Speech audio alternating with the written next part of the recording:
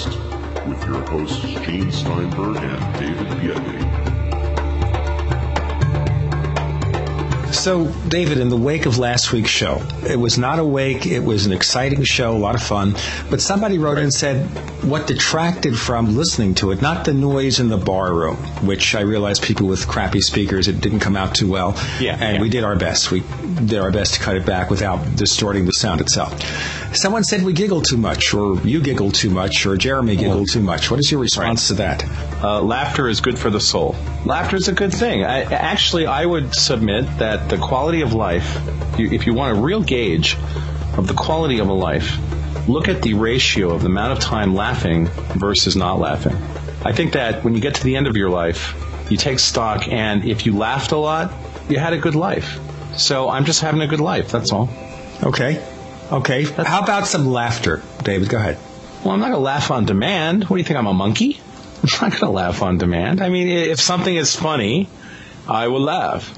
I don't know how to laugh on demand. In fact, we're talking to Richard Dolan this week, one of our favorite guests. Why are you doing this? I just wanted to bring it up because this is the show that is being heard after last week's show because it's the next week's show. Yeah, but we're not going to use cuss words, and we're going to be very good, and if we laugh, it will be completely appropriate, and in fact, it will be laughter, not giggles. There is a difference. Indeed. Giggling is just a precursor to laughter. Okay, well, I'll tell you what, this has nothing to do with anything. It has now been officially recorded that George Bush is the most unpopular president on record. And this has what to do with the paranormal? Well, we have... There, I laughed, okay? I'm laughing. Hey, you see, I made you do it. Actually, we go to Richard Dolan, and he has this book, UFOs in the National Security State. This year he's working on the sequel to that book, bringing us up to date. And, of course, we're talking about the government's involvement in UFO research. And in theory, George Bush was part of the government. Yeah, that's definitely in theory. But, if you want to talk about things that have been kept sort of underwater in the government, no waterboarding reference there. Let's talk to Bush Sr., who, as former head of the CIA, probably knows where some of the skeletons are buried. Speaking of skeletons, Richard Dolan, first of all, welcome back to the Powercast. And the question I'll ask you, do you think in your research that George Bush Sr. knows any of the secrets that we need to know about in terms of UFOs? Yes, hi, Gene, and hi, David, by the way. Regarding George Bush Sr., my hunch is that he does know about the UFO secret and probably knows a great deal. All that I can base that on are a few people that I've spoken to who actually know George Bush Sr. and know other high-level individuals from CIA and similar kinds of agencies. So the word that I've gotten from at least one source that I consider to be very knowledgeable is that Bush knows a great deal. I don't know if that means he knows everything there is to know, but that he knows a lot. And also that people around him at the presidential cabinet level have known something. And the reason I can say this is that the understanding that I receive from one particular individual is that every so often at the near presidential level or close to that level, there seems to be a review of the ET problem. And that this is actually going into my next book to the extent that I can write about it. But that there's a review of this problem, and essentially the problem is how do we reveal this information to the world? Because it's not an easy thing to do. So my understanding is that circa 1990, shortly before the Gulf War emerged, that this was making the rounds in the Bush administration, and in fact was going to be presented at one time when Bush would be at Kennebunkport. And that it wasn't presented to Bush because it was essentially nixed by the Department of Defense, which was the big no in there, and that from my understandings, there were one or two agencies that did support disclosure and others that absolutely did not, and mainly that defense did not. So, right, I mean, is probably a good way to look at it because I don't know if this is completely true or not. But I can say that the individual who told it to me is a very well-known individual to not just the UFO research world, but to the world in general. And, I think it could be true. So, but on top of that, I just think that when you look at Bush's background with the intelligence community, you just look at the man and his background with covert operations in general. I mean, look, when he was vice president, Bush was very deeply involved in a lot of covert actions that that basically bypassed President Reagan, but it looks very much like George Bush was involved in a lot of those. So Bush is a guy who has had his hands in the covert world for many, many years. So I think he would be a very good candidate for knowing about the ET problem. So it follows then, has he told his son anything? Exactly. My guess is that he would have told him something. It's very easy for us to make fun of George W. Bush. It's very easy for us to really despise George W. Bush for a lot of reasons. And it's obvious that, the current president is not a man of supreme intellect, and he has not inspired a great deal of confidence in the national security community. All of that is true. But he's also the son of President George Bush, and he's also someone who is the president of the United States. And, how much each president knows is questionable. Like the individual that I was speaking to on this problem, one thing I asked him was, how much do U.S. presidents know about the extraterrestrial phenomenon? And his answer was, he said he thinks it varies. It was this individual's opinion that Presidents Carter, Reagan, and Bush all knew a fair amount. That Presidents Clinton and current President Bush seemed to know less. And the statement he made was, he said, look, there are lifers who are involved in this problem. Then you have the president who's here for 4 or 8 years, not all of equal ability, not all of equal reliability. Some, he said, are not all mentally balanced. Some could be, drinking men and all of these different things which make them more or less reliable. And so the impression that I was given was that it's not all equal. They're not all equally briefed, depending on the confidence level that they may inspire in the secret holders. Plus, I would think you'd also have to factor into that, Rich, the whole issue of what are they dealing with at the time of their presidencies, and what is their own personal interest in the topic, right? I mean, if they're not motivated to find out, well, then they have bigger fish to fry. Right. I think for a lot of people, it's hard to remember sometimes that those of us who talk about this topic on a regular basis are very much in the minority, that for the majority of people, this is really not a critical issue in their lives. And in some ways, I think that's really surprising. But in some ways, it's not, especially given what's going on right now with our economy, with the state of the country in general, with our nightmare with the dollar, our occupation of Iraq. All of these things, I don't think there's any question that they rate higher on an awareness chart than anything to do with UFOs or even anything to do with the paranormal.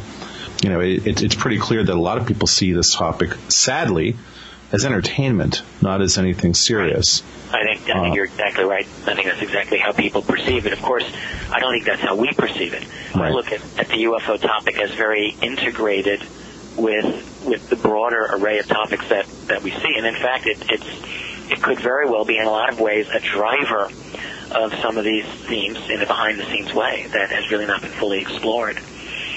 Quite frankly, I've spoken with individuals who are high-level right now military who are telling me that in the current war and in Iraq that there are UFO incidents that are disturbing. This is not something that they are at liberty to talk about. I get this stuff on a confidential basis.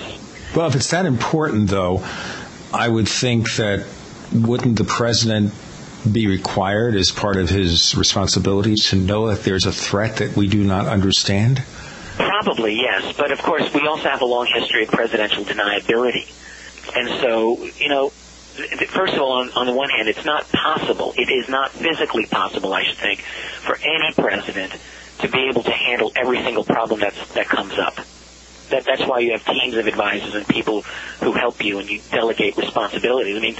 Reagan, of course, was notorious or famous, depending on how you look at it, for delegating responsibilities and for not knowing key things that were going on. And for being able not to know about a lot of things because you had to have deniability. And it could very well be the case with the UFO issue. That, I know for sure that a president like Lyndon Baines Johnson did not care. As far as anyone can tell, LBJ did not care about the UFO topic. He was given to understand that there was something there, but his attitude was, there's nothing I can do about it. I'm not going to deal with it. Other presidents had a greater interest. Reagan had a very great personal interest in UFOs, as did Jimmy Carter, as did Bill Clinton. So it does vary. And but your other point about there's other items on the agenda here right now that can easily supplant the UFO topic. Absolutely. The thing, though, is that I have been arguing for many years now that the UFO issue is of much greater gravity in our national security history than I think most people recognize. It's not a fun and games, frivolous type of topic. It is a serious topic. You know what? I wanted to really get into that, and David's going to have a ton of questions.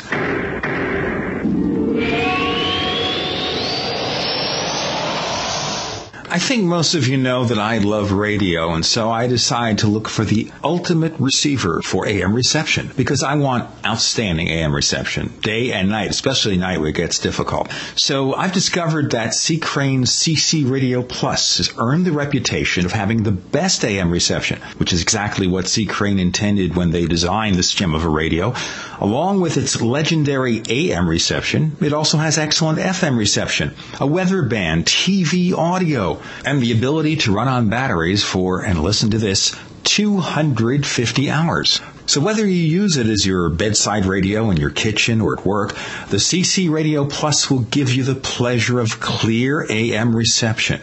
The radio is designed for the clarity of the human voice and the benefits of useful features like 5 memory buttons per band. They work just like the memory buttons in your car, a sleep timer, an alarm clock so you can get up at the right time, and a weather alert that now works as an all-hazards alarm. You know what I want you to do? I want you to buy that radio, but also support this show by visiting techbroadcasting.com/ccrane. That's techbroadcasting.com/ccrane to order the CC Radio Plus for $164.95, and that includes free ground shipping and a free C. Crane catalog. Place your order today.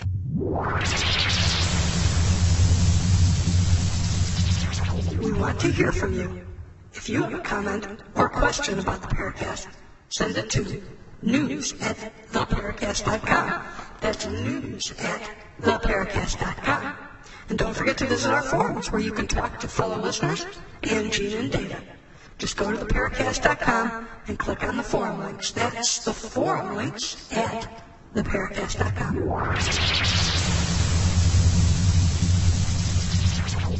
We're talking with none other than Richard Dolan, our friend Richard Dolan, who is the author of UFOs in the National Security State, and he's working on a sequel. And before we pursue the implications, what about the sequel? How's it coming? Very well. I can actually say this and not be lying. The first book is called UFOs in the National Security State. It's volume 1, and it goes from the 1941 up to 1973. For many, many years, I had planned to do 2 volumes and only 2 volumes, so that the second volume would just cover all the subsequent years.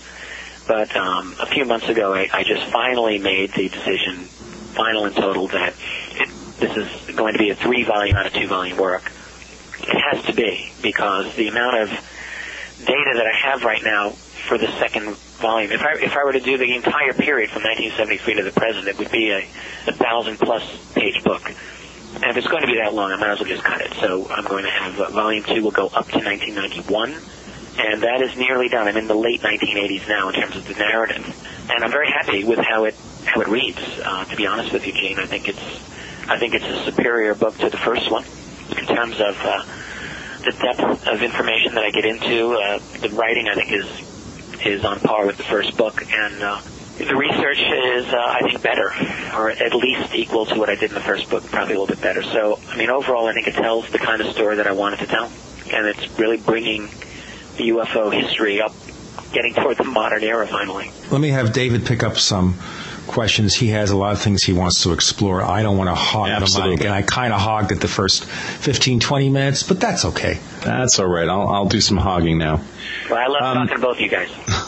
Thanks, Rich. We actually really enjoy talking with you as well. Here's a question for you.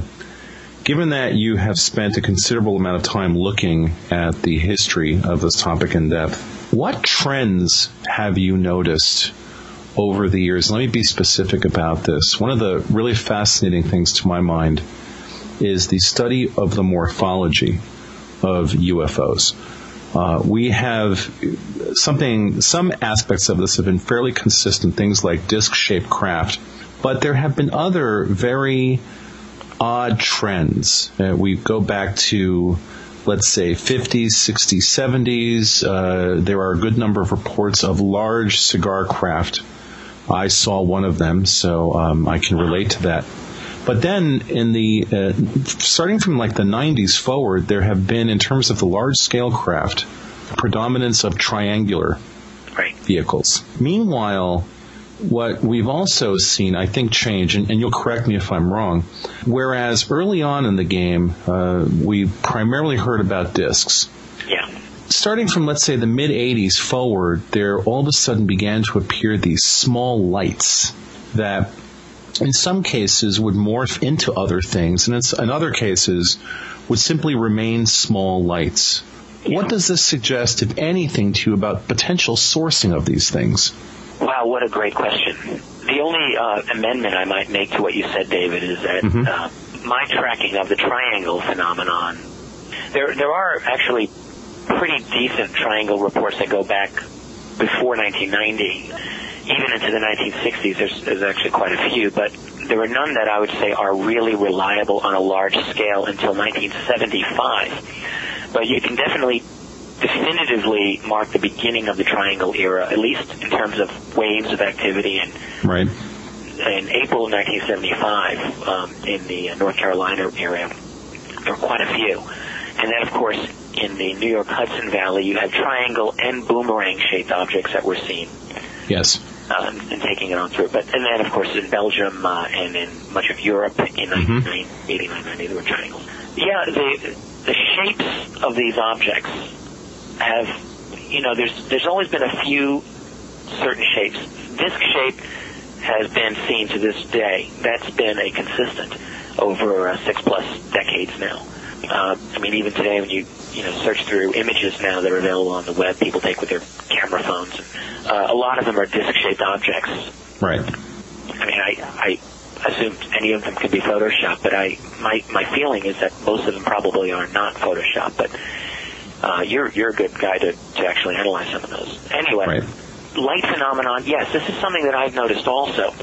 And the other thing that I noticed more of in recent decades, the last 15 years, is these little white balls, these white dots. Most famously in Mexico in the early 1990s, when people were taking video down there, you would see large numbers of white dots. Now, what are those?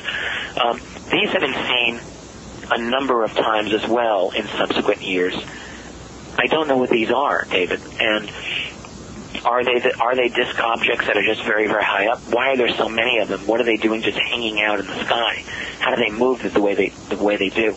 The only thing that I could say in terms of, the only conclusion I would draw is that the intelligence that are behind this are themselves dynamic. They're not static, and there's almost a kind of an interaction that I sense. I don't sense it psychically. I'm sensing in my analysis of it that they're doing some kind of interaction with us, because on the one hand, they're not making an overt statement by landing and coming out and saying, "Hi, how are you?" On the other hand, they are, in many cases, making themselves very, very obvious to us, as if they're making a kind of a statement. So the other thing, they're either very dynamic and are interested in changing their appearance, or it also could be a signal that there are multiple groups that are... Or the third possibility, which maybe you can consider, Richard, and that is that they are perceived in a way that we interpret it to a certain degree, and we alter the appearance subconsciously. Well, maybe, except, my God, to alter the appearance so dramatically, subconsciously, just seems to me to be an incredible thing to say. We're all aware that our perception is often a factor in what we see. I would never deny that. But, this is also a case where there are, in various cases, there's photographic evidence of different objects, and these things look different. is our perception that subjective that, you know, a triangle with landing lights can be perceived, and then another time you're seeing this little white dot up in the sky? I don't know. I would certainly leave in the possibility that we have subjective, you know, we have a very subjective way of seeing things, but I would also think that there are limits to that subjectivity. One of the things that came out when we had a talk with Ted Phillips, who has done a huge amount of research on trace evidence cases, is that there was a great deal of respect for him. He's absolutely fantastic. Why he's not better known in the field of research, I'm not sure. He doesn't seem to be a great self-marketeer, but in terms of the things that he's discovered, one of the things that I found really fascinating, Rich, was that he said that fairly consistently, based on the two primary craft shapes that he had been looking into, egg-shaped craft and disc-shaped craft, that almost all the time, the egg-shaped craft would have 4 separate landing struts, and the disc-shaped craft would have 3 of them. And he said that this was fairly consistent. That's quite interesting, and I don't think that I was aware of that. Yeah. Well, here's the thing about that. What that sort of suggests, well, first of all, it suggests 2 things that I've thought about. A, it suggests a level of consistency regardless of the specifics of the morphology. That there is a consistency which one could basically make an argument that that's an engineering issue, that a triangulation of struts is the most efficient way in terms of taking up the least amount of space inside the craft for there to be landing gear. But that, the egg-shaped craft in terms of stability really requires 4 struts. So that consistency, in my mind, and I'm just drawing this conclusion right now as we're speaking, would almost indicate that we're talking about a single source for these things, or that what we're talking about in terms of the slight differences of the morphology of these things, the shapes of these things, I start to think about the idea of looking at humans and automobiles, where basically, autos all have, for the most part, 4 wheels, but that's about where the similarities end. They all have grills, they all have headlights, they all have taillights, they all have bumpers, but after that, the variety of shapes and sizes and configurations is almost infinite. And I wonder if there's a clue there to sourcing these things. Or like with aircraft, you could say the same thing. Sure. Depending on the mission or the particular job that aircraft or that is supposed to be able to do. Mm-hmm. And so, we have helicopters and we have all different types of airplanes and so on. And they are very distinguished from each other. Of course, all airplanes have basically the 2 wings and the tail configuration, but there's a lot of variation. So yeah, I think it could be from a single source. I wouldn't deny that either. Of course, with such a proliferation of designs, one thing that I've occasionally wondered about is what is it's pure speculation, but what is the infrastructure of such a civilization that can bring all of these different craft with all of these specialized functions here to our world? Where are their manufacturing facilities? Are they here? Are they on some other world? Are they able with nanotechnology just to create these things, out of nothingness, apparently? I don't have any answer to that, of course, but... Right. It's an interesting question, and to my mind, at least, what it suggests, and this is going to sound absolutely cuckoo in a way, but what it suggests, I'm not saying it's this definitively, but it's almost as if you think about our space missions, our scientific missions, where you have a fairly consistent set of design parameters for craft. And so all of the Apollo landers pretty much look the same. Minor tweaks, but they all pretty much look the same. The Saturn rockets pretty much all look the same. Satellites that we send out or probes that we send out will look different based on their specific functionality, instrumentation, what they're going out to do. But when I look at the vast range of subtle differences in a lot of these craft, it's almost as if it's the equivalent of consumer technology, not vertical technology. And to me, that almost suggests this crazy idea that sometimes pops into my head that maybe literally it's about this planet being an interesting place to visit. Hey, where are we going with the kids this weekend? Well, let's drop by Earth. Well, it almost then also sort of supports some of the incredibly bizarre interactions, the high strangeness interactions between some of these, or reported interactions between some of these creatures and humans, where some of the interactions seem to make zero sense. Not all of them. But and let's leave out the whole abduction scenario for the moment. I'm talking about like that one episode I read about in a Jacques Vallée book where this guy saw this craft and the beings in there were cooking these little pancakes. That was from, I remember that case. That was in 1961. Joe Symington. Joe Symington, I think, right? Right. Yeah. Right. They're cooking little pancakes. Yeah. Right. And they give him some in exchange for water. Now, you stop and you think about that.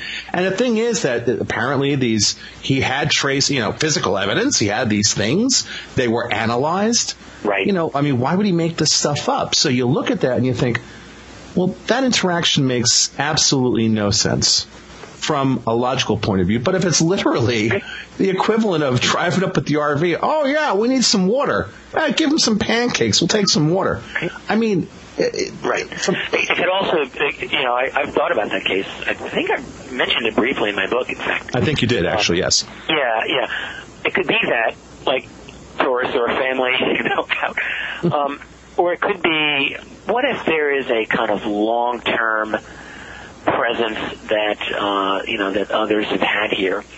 What if they've bred their own human population? I've been speculating about a lot of this lately. I think it could very well be the case. You have human-like people operating a lot of your craft for you, because frankly it would be easier for them to interact with the locals than for you to do so if you don't look. Sure. So, you could have your own mini human society that's, you could have a complete underground, very plush, nice facility for all I know. That's very self-contained, and you send them topside every so often to do things.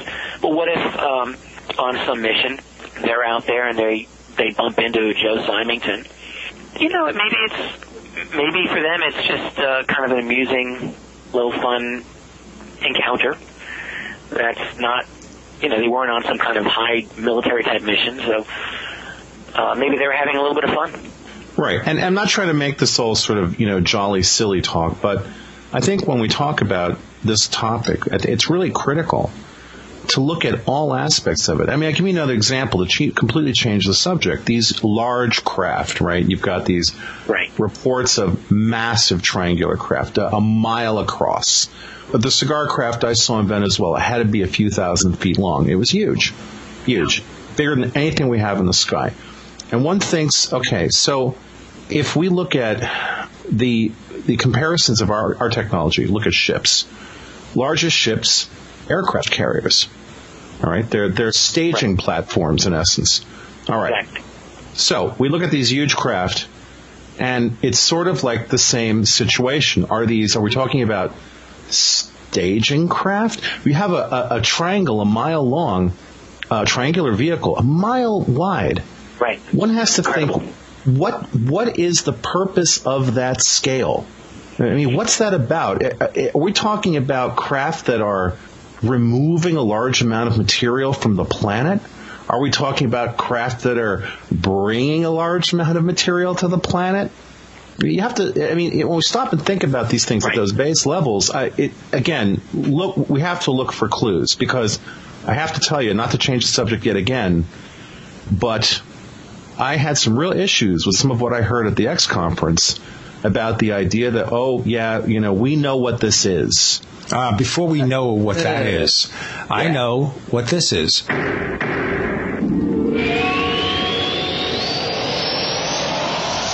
There used to be only two ways, neighbors, to meet for business, over the phone or in person. Well, now there's a better way. Use GoToMeeting to meet online.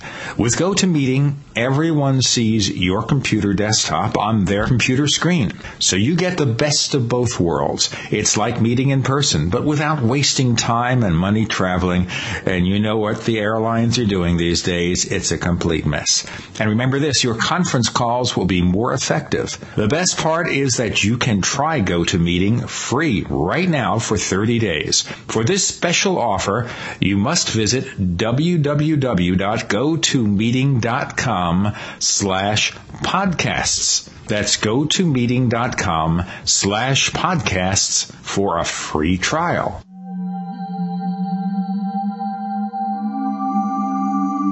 You've entered another dimension. You've entered the Paracast.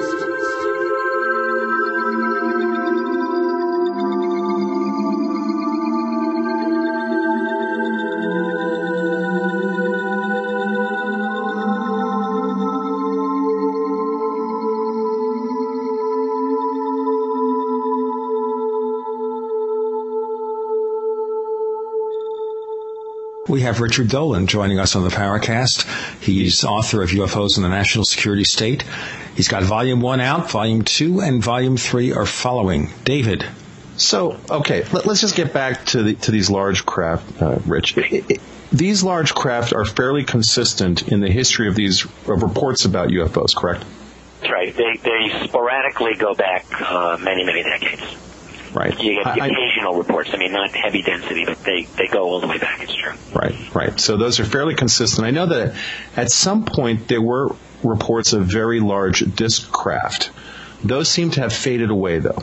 I guess so. They're, depending on how far back we go. I mean, I think of the 1986 case of the Japanese aircraft going across the Pacific to Alaska, from Alaska, rather, where he described a craft. It wasn't exactly disc-shaped, but it was sort of, similar to disc-shape, I guess you could say, a little deeper.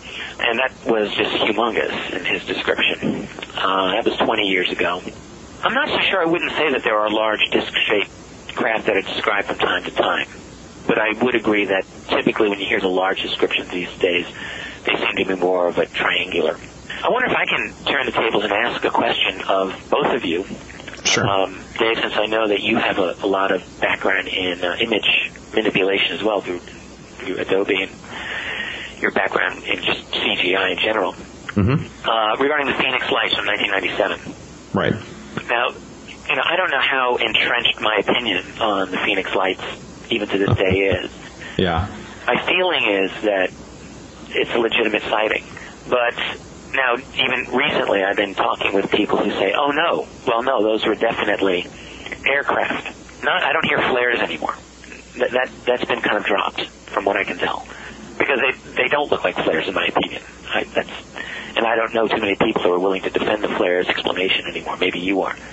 But I do hear people now who are saying that some guy, was looking at them through binoculars or a telescope, I don't know who this guy is, and said, oh no, I absolutely can tell that those were aircraft in formation. Have either of you heard this explanation? No. Does anybody have an opinion on this sighting in general? Actually, Rich, I'll answer this first. I know Gene might have a thought about this as being an Arizona resident. I think what we're dealing with in terms of the Phoenix Lights episode, in my opinion, are two separate events. I think that's really critical to draw this line and to differentiate between the large triangular craft seen earlier in the evening that there are many credible reports. We had Mike Fortson on the show, who was one of the direct witnesses, and I absolutely believe that he's telling the truth. There are many other witnesses that have stepped forward describing the large triangular craft seen earlier in the evening. I think that has absolutely nothing to do with the event videotaped later on in the evening. Yeah, the lights. The lights. I don't think that the two are in any way connected. I've had very long talks with our buddy Jeff Ritzman, who is my imaging research partner at this point. And what we both feel, and I can't tell you I've had access to, the original footage of some of those lights shot, because I think it'd be fascinating to analyze those. Sure, right. But it's my guess, my educated guess, that what ended up happening, and it's not just because of the visuals themselves, but all of the other stuff surrounding this case, like Symington's behavior, is very questionable. And the fact that he comes out 10 years later and says, oh, yeah, I saw the large triangular craft.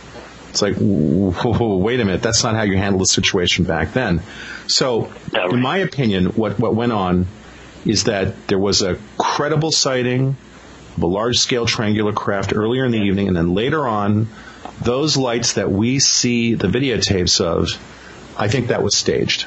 As a way to essentially diffuse the situation. Absolutely. Yeah. Absolutely. And but what would be the technology? Like, what would these staging be? Are we talking flares? Are we talking aircraft? So here's the interesting part about that. How do you create that, in other words? I think there are a few ways to create that. I don't think we're talking about aircraft, because what kind of aircraft can be able to remain stationary like that? That's my point. I haven't found the aircraft explanation convincing for exactly that reason. These lights don't appear to be moving. And to keep the lights, I mean, they're in a very exact formation, seems to me. That's right. Very, very tight. And to have aircraft that tight, I imagine it could be possible, but wow, that's a heck of a thing to do. Well, here's the thing, and again, I haven't seen the full footage. I've seen what pretty much everybody else has seen, which are small clips, all right? I haven't seen 15 minutes of consecutive footage. I'm going to guess here. I'm going on a limb, Rich, and until I have that footage, I won't absolutely positively state this, but based on my discussions with Ritzman, we feel there's a good possibility what we're talking about are skydivers that are basically being dropped in a formation, that are starting up some kind of light element, whether it's a flare or a really high-powered flashlight of some sort, or some sort of a beacon of some sort, that we're talking about people who were dropped with parachutes, that then are holding these things and are deployed in a specific pattern. And my guess is that if we had the 20-minute version of this footage, what we would see is that they all come down very slowly, but they all come down and go behind that mountain that they're in front of. You know what's fascinating is that it's now been over a decade, and we're still having these discussions. It's still unresolved. I live in Phoenix. I've lived in this area since 1993. I did not see the Phoenix Lights. I call them Phoenix Lights number 1 and 2 that evening, which is the large craft earlier in the evening. And I go along with David that the second incident was staged. I didn't see the one that happened just a week or two ago where someone came out and said they staged it, which may or may not be true, but I give it less credence than the original event. As far as Governor Symington, you have to realize this guy in the 90s, he faced jail time for malfeasance in office. He was pardoned by President Clinton because of a personal favor. Apparently, he saved Clinton's life in some kind of swimming event. So this is the reason that Symington was able to get out of jail free, a get out of jail free card.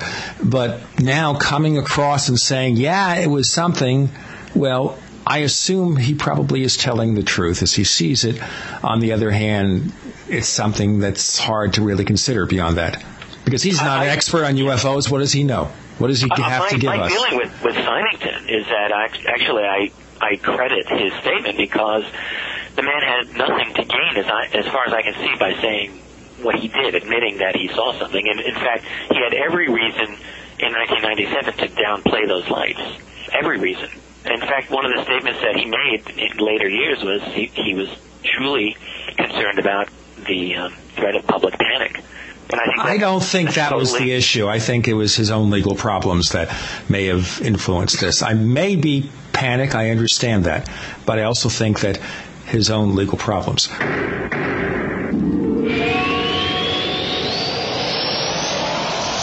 Hey listeners, did you know that Fate is the oldest and best known publication on the paranormal? Well, since 1948, Fate has provided their readers with fascinating, in-depth articles on subjects like psychics and spiritualists, ghosts and hauntings, UFOs and aliens, as well as readers' true personal mystical experiences. For under $20, you can keep up with all the latest information. To subscribe, call now at 1-800-728-2730 or visit Fate's website at www.fatemag.com. That's 1-800-728-2730 or www.fatemag.com. So what are you waiting for? Your fate awaits.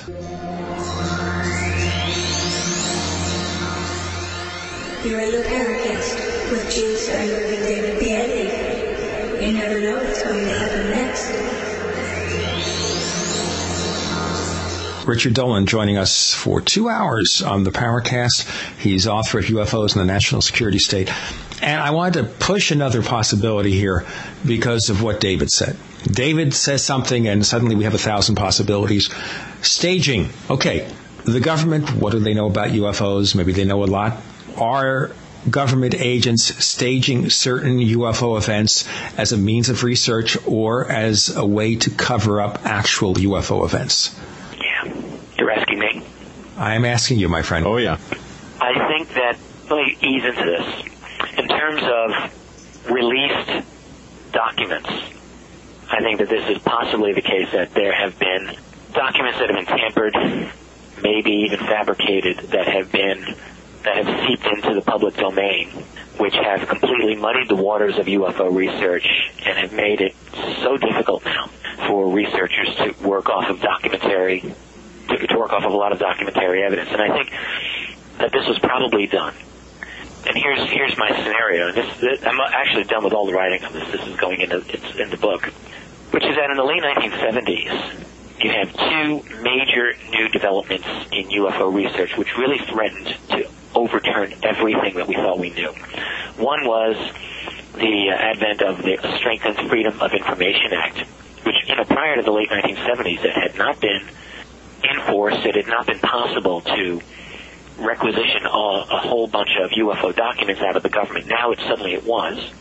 And a lot of those documents in the late 70s were pretty explosive, dealing with a lot of military encounters, for example, with UFOs, and certain very interesting policy positions on it, too, which was a big deal because for decade after decade, the government had said, we don't do UFOs, we don't investigate it. And then suddenly thousands of pages of documents, several hundred of which were very good, proved otherwise.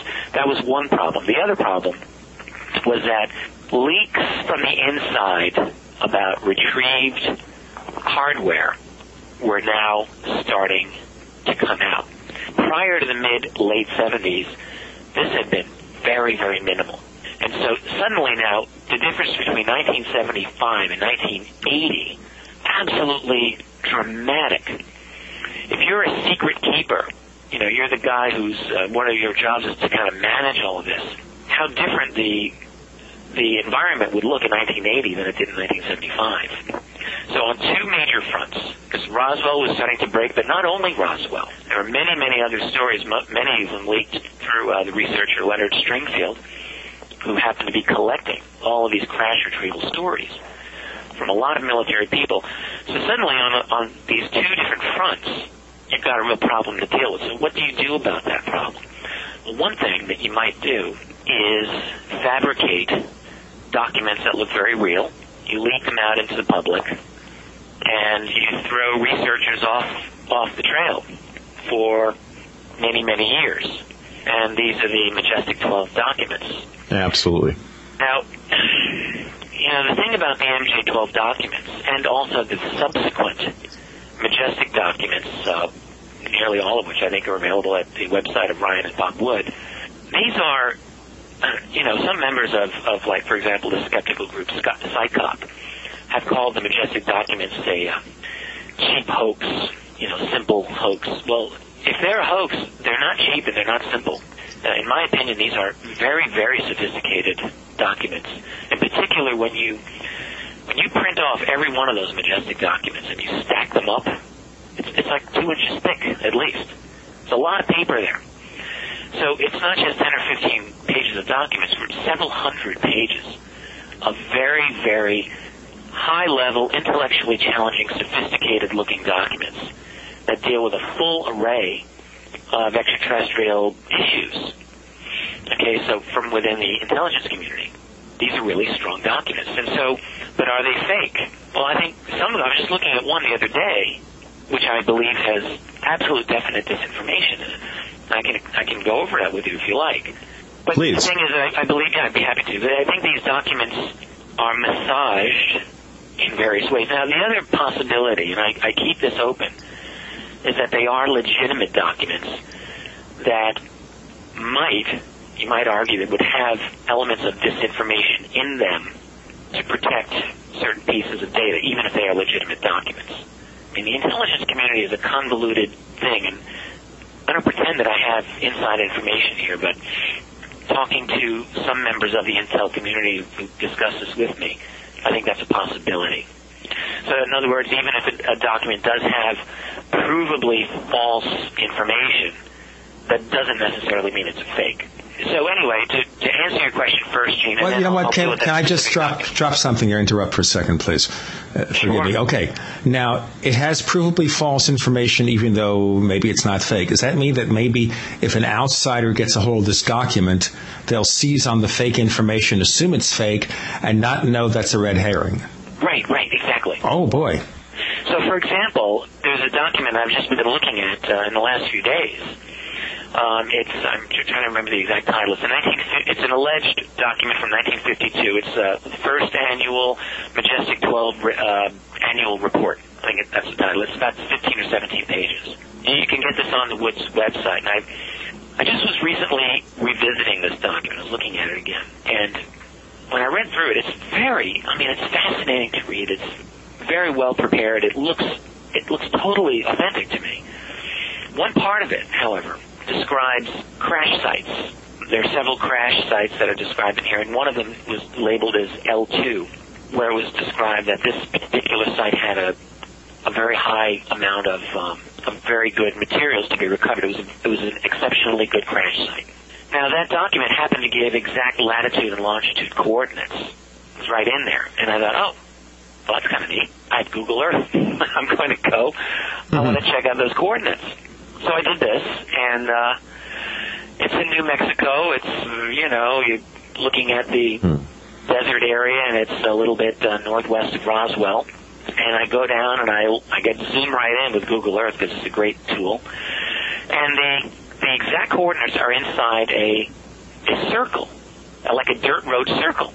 That's about half a mile in diameter. I mean, it's very, very wow, there's nothing all around here. And there's a tiny little building, and I'm thinking, what the heck is in here? This is very odd. And I got very excited. I wonder if I found something here. And I looked around, and there's other bizarre little things. And then I realized, let me turn on the roads feature of Google Earth and some of the tourist features and stuff. And I was in the northwest part of White Sands Missile Range, and I was at the Trinity site. I was exactly at the Trinity site. In other words, the coordinates that were in that document were exactly the coordinates where the first atomic bomb was detonated. That July 16, 1945. So now here's the thing. All right, you got this very, very authentic-looking document that gives coordinates of an alleged crash retrieval. But those coordinates are exactly the coordinates of the Trinity site. I find that rather far-fetched for me to believe, and especially so because the document itself did not mention that this was the Trinity site. I mean, certainly you would assume if a UFO, a flying saucer crashed at the Trinity site, right there, you might think that instead of giving the coordinates, it would also say, which happened to be the Trinity test site. But it didn't say that. So what I'm thinking is, I don't know what to make of this document. It seems like a complete red herring to me. I find it very not credible that a UFO would happen to crash exactly at that spot. Well, maybe the people who faked this document knew that and figured, people will look at that and say, oh, the synchronicity, wow. It could be. Sure, it's possible that they would think that. But I mean, from my point of view as a researcher, I look at that and I think, well, that's a really major mark against that document. Yeah. So now, does that mean it's a complete fake? And if it's a fake, here's the thing about all those documents, and this indirectly goes back to your question about is the military staging things. I mean, because I'm dealing with it in terms of documents. If these are fake, if they're not dealing with truth in any profound way, there's no way, in my opinion, that these could be made by just one guy. You'd have to have an IQ of 250 or higher, in my opinion, to have done all of those that well. I can't see it. So then, who would have been able to fake all those documents? And the only conclusion that I can come to is that it's a very coordinated, very well-oiled operation that would have to be some kind of intelligence community operation. I cannot personally see how this could have been done by private individuals working on their own. If someone can show me, then I'm listening, but I don't see that. No.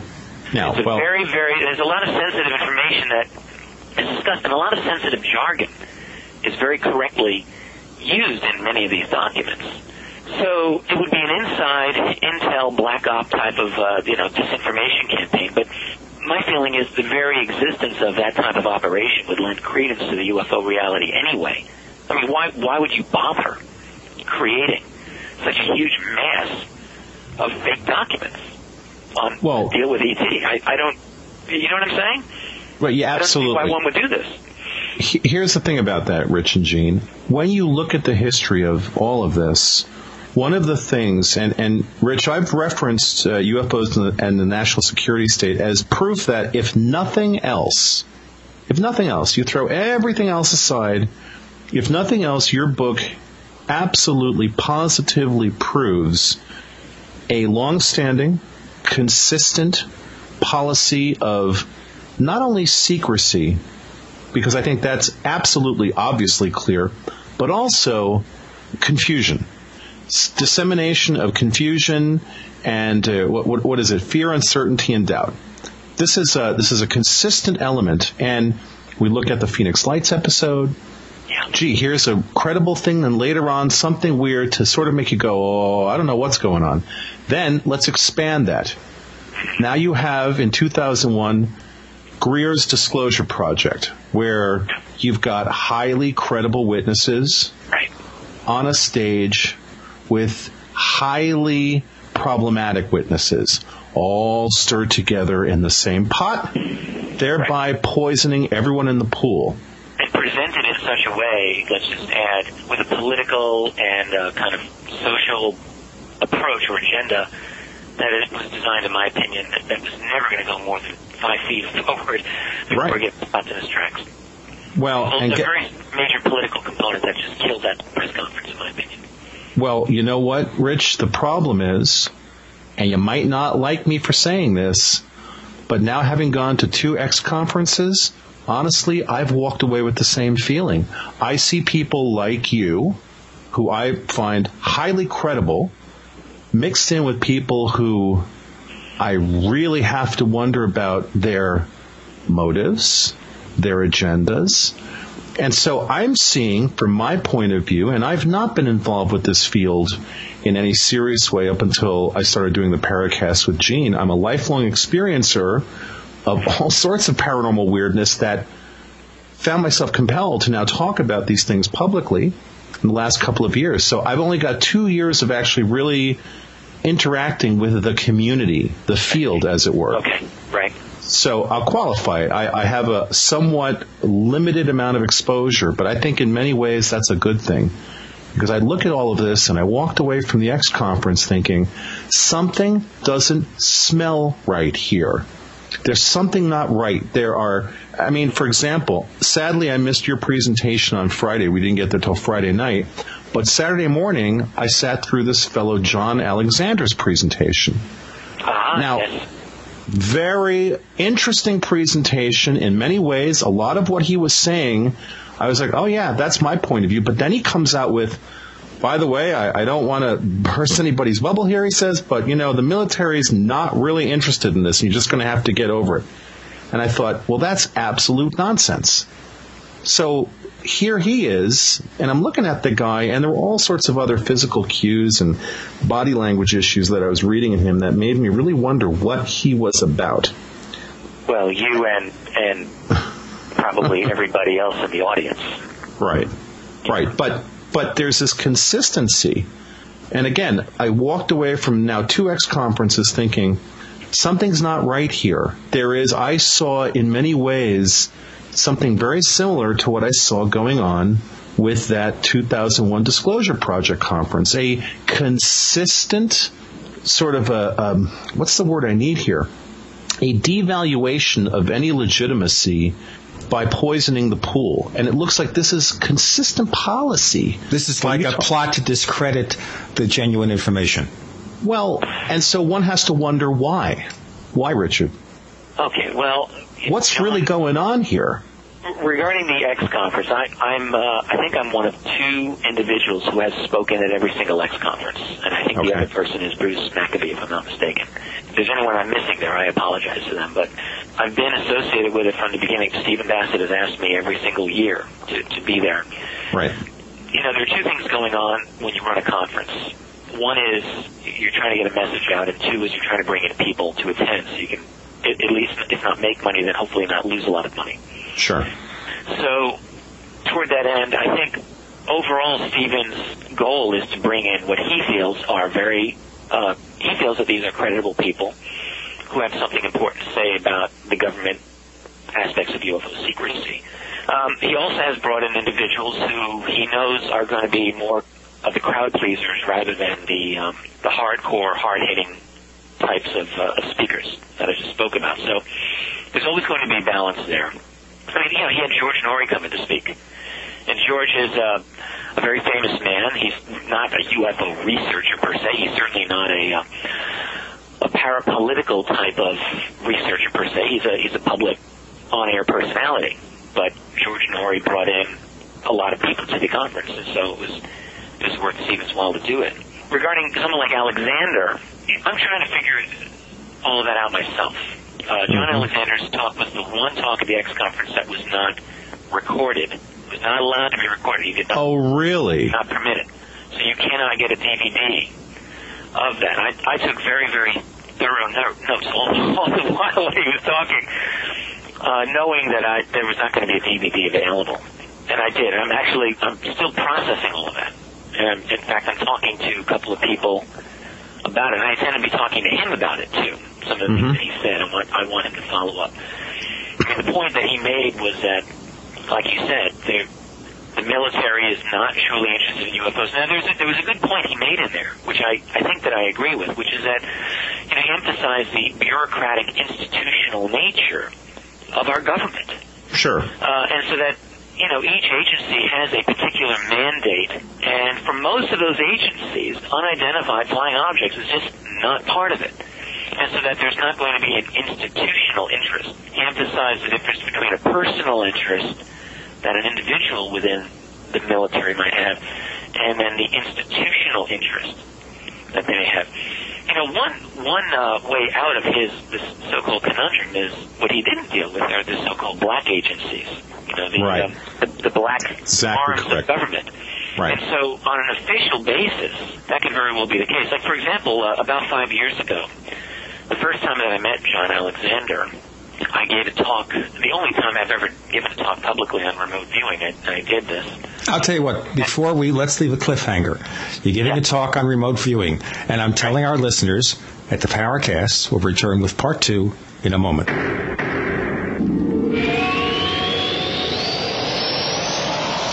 Ray Perkins, a reclusive veteran burned out from the Gulf War, lives tortured by relentless, perplexing nightmares. Nightmares of a horrific battle in deep space and of a mysterious woman suffering in agony for her devastated world. A woman not yet born, calling across centuries to him.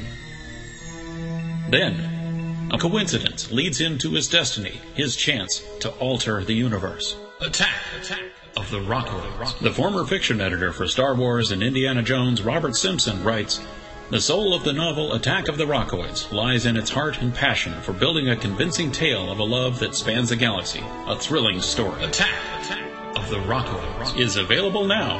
Read a sample chapter and get a special discount off of the cover price at our website, rockoids.com. That's ROCKOIDS.com. Attack of the Rockoids, a novel in the grand science fiction tradition. Gene and I love to hear from our listeners.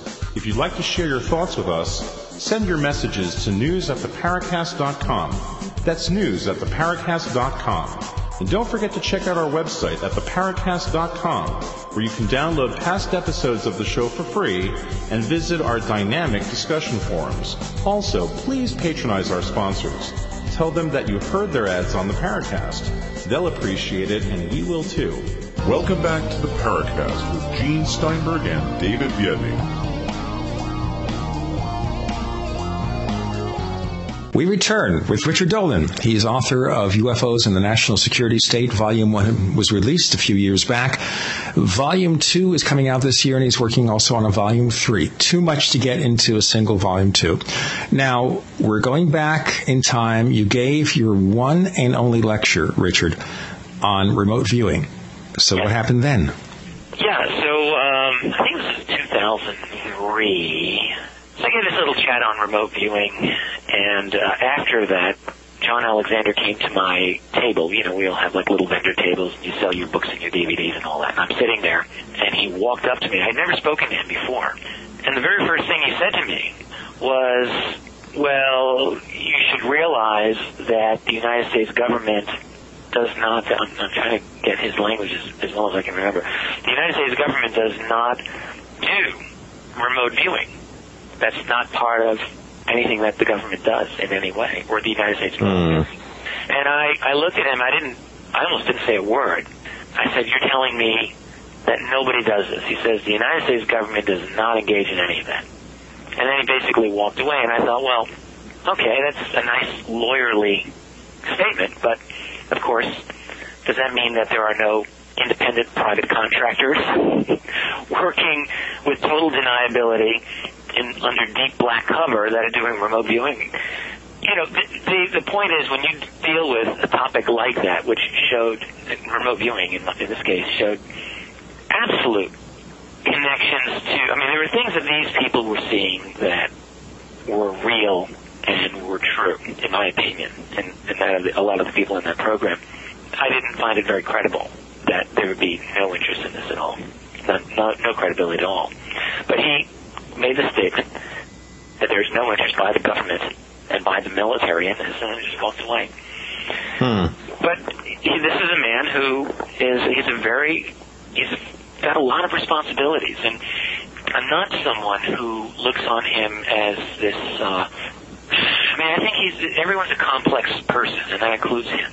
There are people in the UFO field who really have demonized him, and I'm not really sure that that's the best way to look at someone like John Alexander. He's someone who's had a very, very prominent career, and he's had a lot of responsibility, and I know he's very interested in this topic, and I think it's also true that he's in a position where he can't reveal all the things that he knows.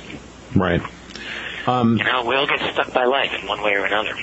Well, the thing about it that you just identified that I found interesting, Richard, was that you said that he's been demonized by the UFO community/field. Well, this would be the same field that apparently demonized Dr. Jacques Vallée as well at a certain point. It almost seems that when people start getting close to something real, in terms of research, in terms of observations, in terms of discovery in this field, people get a little too close to something real, and it's as if that pretty much puts them out. It kills their credibility. This is really fascinating, and the reason I bring this up, guys, is that at the X conference, Stephen Bassett pretty much, and this is well documented in Jeremy Vaney's writings online about this. This is in my own experiences with him one-on-one. Bassett is absolutely convinced, all right, this is extraterrestrial, there is ongoing communications with the political powers that be, and we have to disclose that reality. And actually Bassett said something very fascinating to me. He said, UFOs are in the past. That's old stuff. We should forget about that. Now, the now is ETA, extraterrestrial hypothesis. Now, we could talk for an hour about the complete disconnected reality of that statement from any kind of actual reality. That, what are you saying? That, at one point there were unidentified flying objects, but now we've identified them and they're extraterrestrial in nature? I don't buy it. I think that Vallée, quite frankly, in his later writings, was probably getting closer to a real truth about what's really going on here. And at that point, two things happened. A lot of the people who were in the field attacked him, just openly attacked him. And it seems to me that made him basically completely pull away. Yeah. And the other thing that Vallée did in the late 70s was not so coyly to accuse large parts of the UFO research community of being infiltrated by the intelligence world. Right. Basically, in no uncertain terms, said that this had happened at CUFOS, which was J. Allen Hynek's organization. When he said that, he got a lot of people in that organization very mad at him. Well, sure. But, of course, he only said what a lot of people have talked about quietly anyway. The longer that I'm in this field talking with people, the more I hear quiet suspicions about this researcher or that researcher having secret intelligence community connections. It's rampant in this field. Right. There's a tremendous amount of distrust, and Vallée said that. But the other thing about his take on UFOs is, I think it's true that he made a lot of people very unhappy with his ideas, not all of which, frankly, were as clearly expressed as some of us would like. To be perfectly fair, Vallée was very unhappy with the extraterrestrial hypothesis. Okay, fair enough. What do you replace it with? It's not really always even clear to me what his alternate hypothesis is. Is it beings from a different dimension? Is it time travel? Is it a covert terrestrial program to create UFOs? Sometimes I get the idea it's any one of those three things from him. And it's not that he's obligated to have a theory, but sometimes I feel he's a little more coy about what he thinks than I would like. Here's the thing about that, Rich. There was one of our show listeners who's active on the forums put up a really interesting post about our ability to understand the reality of the UFO phenomenon. And basically the metaphor that they used was, imagine an animal out in the wild, a silverback gorilla, a zebra, and it's got a helicopter landing next to it. Now, it sees the shape, it sees the form, it's aware that there's this thing that's not part of its quote-unquote normal experience. Right. But does it have any ability to comprehend anything about intent, source? Exactly. No, it doesn't. It basically has a reaction. Exactly. And that's dictated by its genetic programming. Yes. I don't think it's that much of a stretch to project that onto our relationship with whatever this is. And I think that in my mind, reading Vallée's works, I think he was trying to get us going in that direction. Now, the thing about Vallée is that he's very careful. We had him on the show, which we were thrilled about. He's coming back on again. And in talking to Jacques Vallée, it's very clear to me that this is someone who, in our interactions with him, has been very careful in what he says. He does not say things, flippantly, like myself.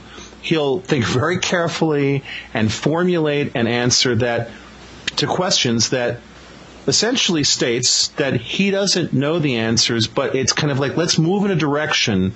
Maybe if we move in that direction, we can get closer.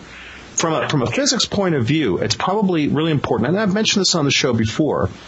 I'm not a physicist, but physics has always been a very deep interest of mine, and it was actually one of my favorite topics in school, both in high school and in college. One of the things that's pretty clear to me is that if we are talking about extraterrestrial beings, the sheer technology, the act of moving between stellar systems, if you figure out how to do this, really the only way to do it is to alter the nature of space-time. And that's right, exactly. It's the only way to do it, right? So what you have to do is basically you change the rules, thereby the rules no longer apply to you. Well, here's the thing about that. Yeah. If you're able to do that, if you have a technology that can do that, then in my opinion, there is no difference at that point between an extraterrestrial being, an interdimensional being, or an intertemporal being.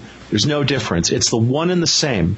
And so it would be so far beyond what we're able to handle. That's right. It wouldn't matter. That's right. And this leads that now let's bring this right back to the issue of government secrecy, because in my long discussions with Jeff Ritzman about this, and in discussions I've had with Gene about this, and other friends, including my lovely girlfriend who's now fascinated by this topic, what seems to me to be a good potential explanation for the military's secrecy about this is that, and as I said, Rich, based on your book, I have no doubts that the government has retrieved some amount of artifacts, some amount of technology, and they've been studying this stuff. And unlike what Corso claims, I think that they have, not been able to figure out any of this stuff. It is so far beyond us that they don't know what the hell they're looking at. And B, what that means is that if there were ever going to be disclosure of this, what the government would have to come out and say is, we don't know what the hell this is. And that is if you talk about security of knowledge of who and what we are, and like that the military, their mandate is to secure us, right? Right. Well, then in a literal sense, they can't let that information out because that information would have the effect of making us deeply insecure at an emotional and intellectual level. Yeah, I basically agree with that. I think that it is entirely possible that we have not been able to do jack with their technology. That's to use the slang. We may not. But it's also possible that even if we really had no chance of truly duplicating it, I still think it's very possible that the possession of those artifacts could very well have sparked other insights and innovations in our own technology. I firmly believe that had we never gotten a single alien artifact, that we would still be very likely on an exponential growth curve, because that's just, I think, the way the technology goes. But Absolutely. we might not be quite as far along the curve, possibly. I think that might be the one difference that possession of alien technology had. But even if we can't duplicate what they have had, and I've had this told to me by a couple of individuals that I think at least are worth listening to, that doesn't mean that it would have been of no value to us. So that there's a reason for the continued secrecy if you want to maintain a monopoly of possession of these artifacts, which I can see that being the case. But you're also right that there's a lot of public policy issues that come out if you start talking about this. The whole idea of, we can't protect the public. But then there's the absolute undeniable reality of the fact that for 60 years, our jets have been chasing these things. And there's just too many accounts of this having been the case to deny it. From the 1940s right up until our decade, Stephenville, Texas, there are absolutely incredible cases of SFP chasing this huge object.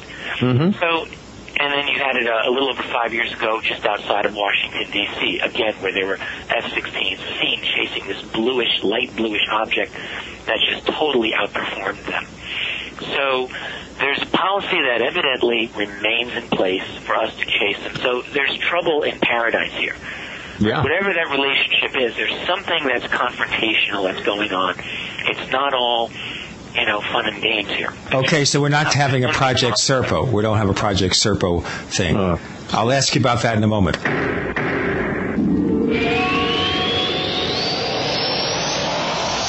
Hi, this is Timothy Green Beckley, otherwise known as Mr. UFO, reporting live for the Conspiracy Journal. And we have a special offer to the listeners of the Paracast. Want to receive our publications for free? Conspiracy Journal and Bizarre Bazaar sent to you via snail mail. And all you have to do is email me at mrufo@webtv.net. That's mrufo@webtv.net, and we'll send you two of the most exciting publications. But we do need your actual address because these are physical publications, and you'll enjoy all the latest articles by some of the leading researchers in the field, as well as up-to-date information on the latest book and videos, and it's all for free. Or drop us a line, mrufo@webtv.net. Hi, this is Brad Steiger, and I'm in the Paracast with Gene Steinberg and David Vietney. Join us as we explore new dimensions of thought.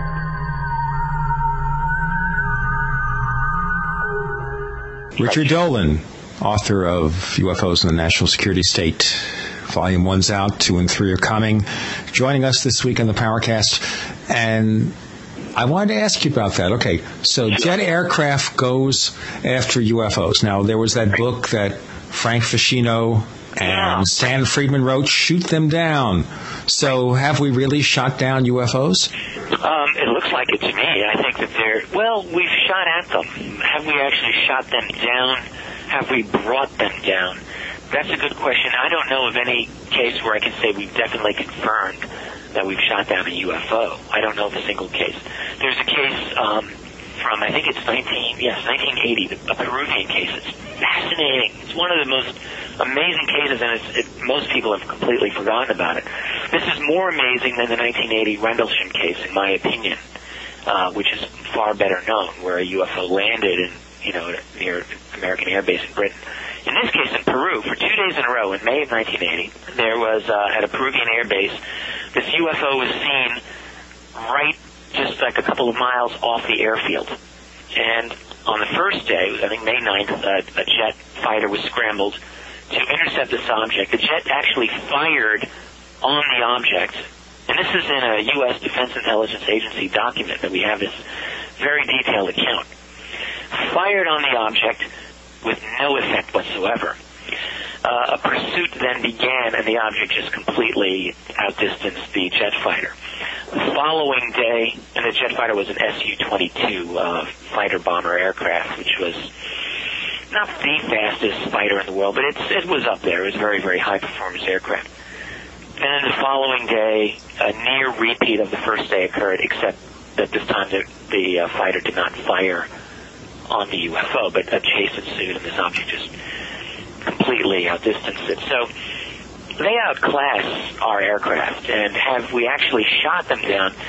I think it's entirely possible that we've shot them down, only because of the sheer probable number of close encounters in the air that are of a confrontational nature. I would think in 60 years' time we might have had the ability to take one or two of them down. Certainly a couple of them have gone down, and certainly I think there's good evidence within the land of leaks, let's call it, that we've gotten some of their technology somehow, so presumably we might have shot them down. Well, that goes back to Philip Corso, that maybe some very elementary aspects of their technology we were able to ferret out and present to private industry to help them enhance their capabilities. Not saying that everything was invented by bringing in alien technology, but say you are at step 3 in developing printed circuits, and somebody brings you technology to take you to step 6 really fast, like a few years faster. Right. Would you buy it if they told you, yes, this will be credited in the patent office as belonging to you? Yes, absolutely. Wouldn't that be the greatest thing, right? What company would not want that? Sure. Yeah. And I think that's what has happened. I'm prepared to credit a fair amount of the Corso thesis, by the way. I'm fully aware that there are many, many grave errors within his book, really egregious and unforgivable errors in his book. Let's even go that far. But it's also true, and I think it's becoming widely known now, that when that book was published, a lot of those errors were brought to Corso's attention. And his response frequently was, what? That's in the book? That's not what I said at all. Keeping in mind that Corso co-authored that book. Well, the other thing is, here we had Bill Burns on, and we asked him about that. He said, look, I take responsibility for the errors. But he pointed out that when the first galleys came through from the publisher, Corso was very ill. And I would expect it's possible his concentration really wasn't good. And it's also possible that it was done on a rush basis. The book had gone through several hands, and to be charitable. They wanted to get it out for the 50th anniversary of Roswell. Absolutely. They rushed it, and a lot of errors remained in the book, and Corso did not survive long enough to correct them for a subsequent edition. So there we go. Right. And it's a shame because, I never met Corso. I never had the opportunity. Every person that I know who has met him has held him in very high regard, personally.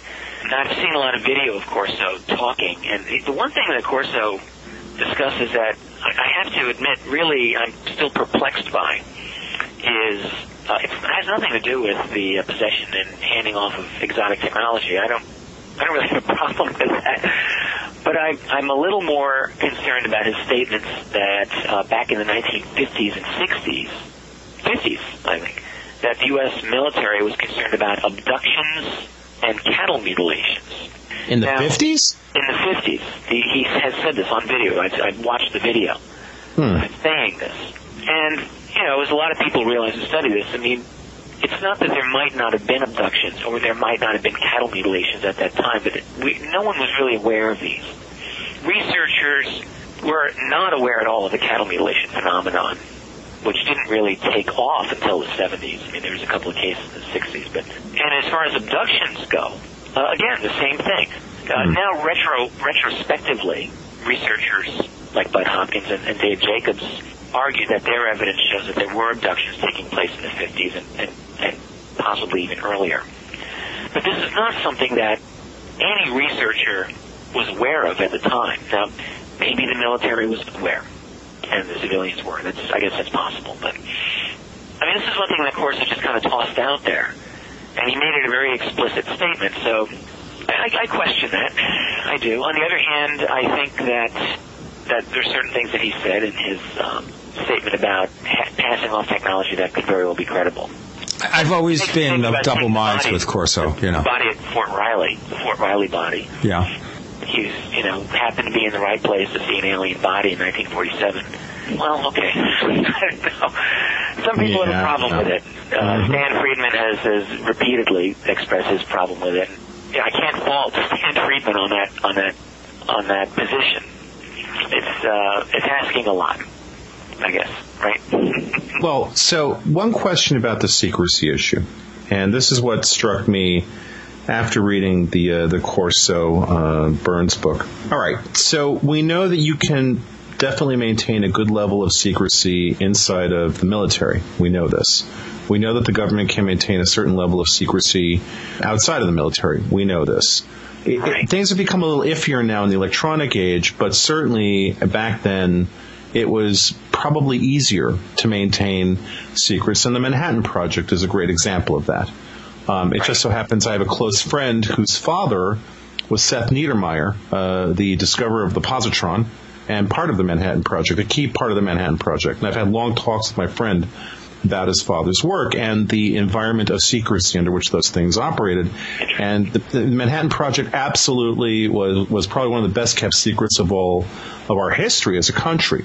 But when we then extrapolate to the passing of information to private industry, and in some cases, not just private industry, but public companies, I have a much harder time accepting the idea that decent levels of secrecy could be maintained inside of corporations. And let me be specific about that. I'm bringing that point up in the context of piracy between companies and spying between companies. I would have to think that it would have been very difficult, perhaps impossible, to keep a lid on this stuff. And so what happens when you bring that point up is that someone will say, well, the companies didn't have enough information to really know about sourcing. They didn't really know about the artifacts enough to draw any conclusions. And again, if we get back to the process of re-engineering and reverse engineering, come on. You're going to give a company, or you're going to give researchers a piece of technology that's so far out there, and they're going to look at this and not think, what the hell's going on? Because, you see, that topic, I worked on Terminator 2. I did effects for that movie. And so that's a key part of the movie in that, you've got the salvaged chip and the arm, and they're in a locker, and you need 2 keys to get in, and there's that whole thing. Right. But clearly, what you also have is that's a movie. A, it's not reality; it's a film. But more importantly, B, in that kind of a situation, companies expend a lot of effort. They throw a lot of money at being able to figure out what's going on in the labs of someone else. So that nowhere along that chain there was a leak, that's what I don't find credible. Well, I'm not sure I would agree with you on that statement, David. I am speaking with a couple of people who have experience with special access programs. Yeah. Military people. And I've heard this now from 2 people explicitly who've dealt in that world, and then from the bit of research that I'm able to do on it. The private contractors have outstanding security. Even compared with the military. From what I had been told personally by some of the military people, these are officers, high-level people, a couple of them, who have said to me, Northrop, Lockheed, their security is outstanding and superior to that military has. That's in their assessment. I'm not in a position to measure, how effective Lockheed's security is compared with the Defense Department. I do know that in another study of special access programs by Bill Sweetman, this is now becoming a little dated, it's from the year 2000. Sweetman, who's an aviation writer, he doesn't do UFOs, but he does write a lot on cutting-edge aviation technology issues. He's written a bit about Groom Lake. So he's kind of on the periphery of writing about the UFO topic, I guess. But Sweetman did a study for Jane's International Weekly back in 2000 on special access programs. Mm-hmm. And one thing that he concluded was that a large number of special access programs appeared to be dominated not by the Defense Department personnel, but rather by contractors.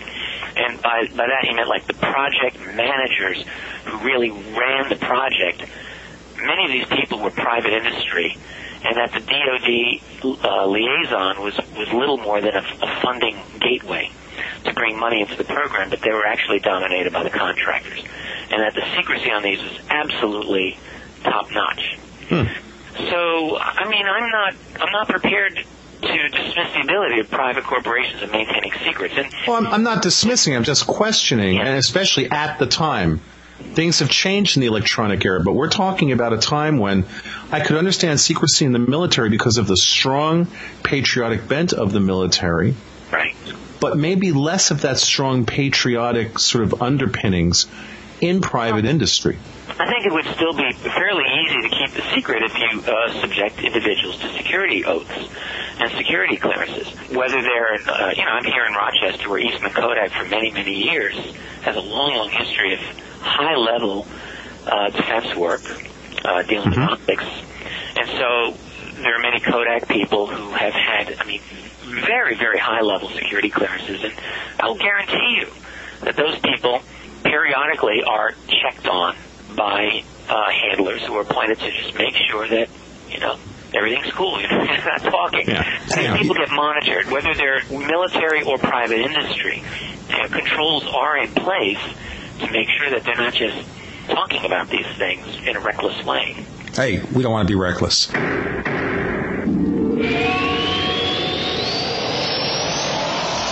We have William Burns, the publisher of UFO Magazine, on hand, and he has a special offer for listeners of the Paracast. We are offering 6 issues for the price of 5. Normally, when you send me a subscription for $19.95, a new subscription, you get 5 issues. It's our introductory offer. But just for our friends on the Paracast and friends of Gene and Dave, we're going to throw in an extra issue and give you 6 issues for the price of 5. That's 6 issues for $19.99. Just for you. How do we take advantage of this offer? There are 3 ways to take advantage of it. One is, if you're online, go to www.ufomag.com.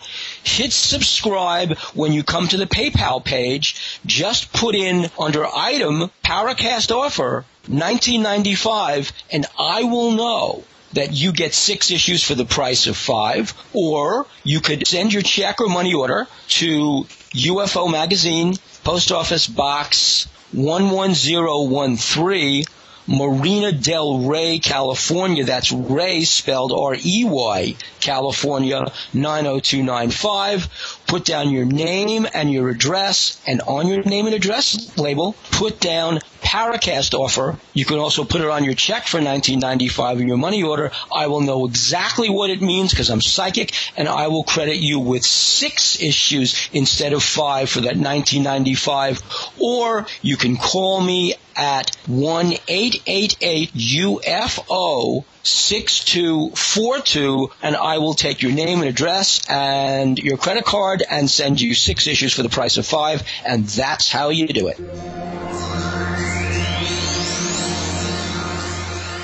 You're in the Paracast with Gene Steinberg and David Biedney. You never know what's going to happen next. We're talking to Richard Dolan. He's author of UFOs in the National Security State. Volume 1 is out, been out for several years. He's working on Volume 2 and what has become Volume 3. I'm becoming excited about Volume 2. If I just may say, there are people who can crank out book after book, and I truly wish that I were one of these people. Of course, I have a few other things happening in my life. Unlike most UFO researchers, I'm married and I have children that are actively growing up. A lot of these people in the research field, I talk with them, and they don't have kids in their house. Yeah. So try to write a book when you got 2 kids. In fact, that you're homeschooling 2 kids, which is what my wife and I do. And I have a day job. I don't do the UFO research every single day full time. I wish I did. The book would be done by now. But what I can say is that the process of researching the last 35 years now of UFO history, it took me several years after I wrote that first book to begin to get up to speed on the recent history. And I feel that I've done that. So now writing this history has just been, it's very difficult. It's almost like going in and doing sumo wrestling with this big guy who's throwing you around the ring, because there's all this mass of information I feel like I'm wrestling with to try to create a sense of order and to provide some logical analysis. And I'm at the point now where closing in on, I think, 400 pages of text approximately. I think if it were to be bound as a book, it would be close to 400 pages right now. So I'm really starting to see that this book is coming together, and gosh, I have not felt this optimistic about it ever, because I felt this very, very strong obligation over me to get that book done. A lot of people like that first book, and for the last 5 years I've heard people say, okay, so when's Volume 2 coming out? When's Volume 2 coming out? And after a while I just feel like ducking the issue. I feel like a politician in a scandal. I just don't want to answer any more questions. You feel like Microsoft coming out with Windows Vista. Yeah, right. And on a very micro scale, certainly. But I can identify with some of these people who just want to avoid the question, because whenever I'm in the public at a conference, for example, I feel embarrassed that the book isn't done. I want it to be done. But at least I can say now that I'm very pleased with the large majority of what I've written. I'll probably want to go over it, clean it over maybe 1 or 2 more times, but the writing itself that's in there, honestly, I feel that there's a narrative in there that even experienced researchers have probably forgotten about half the stuff that's in this book. So, and for new people, I think it'll be very engaging.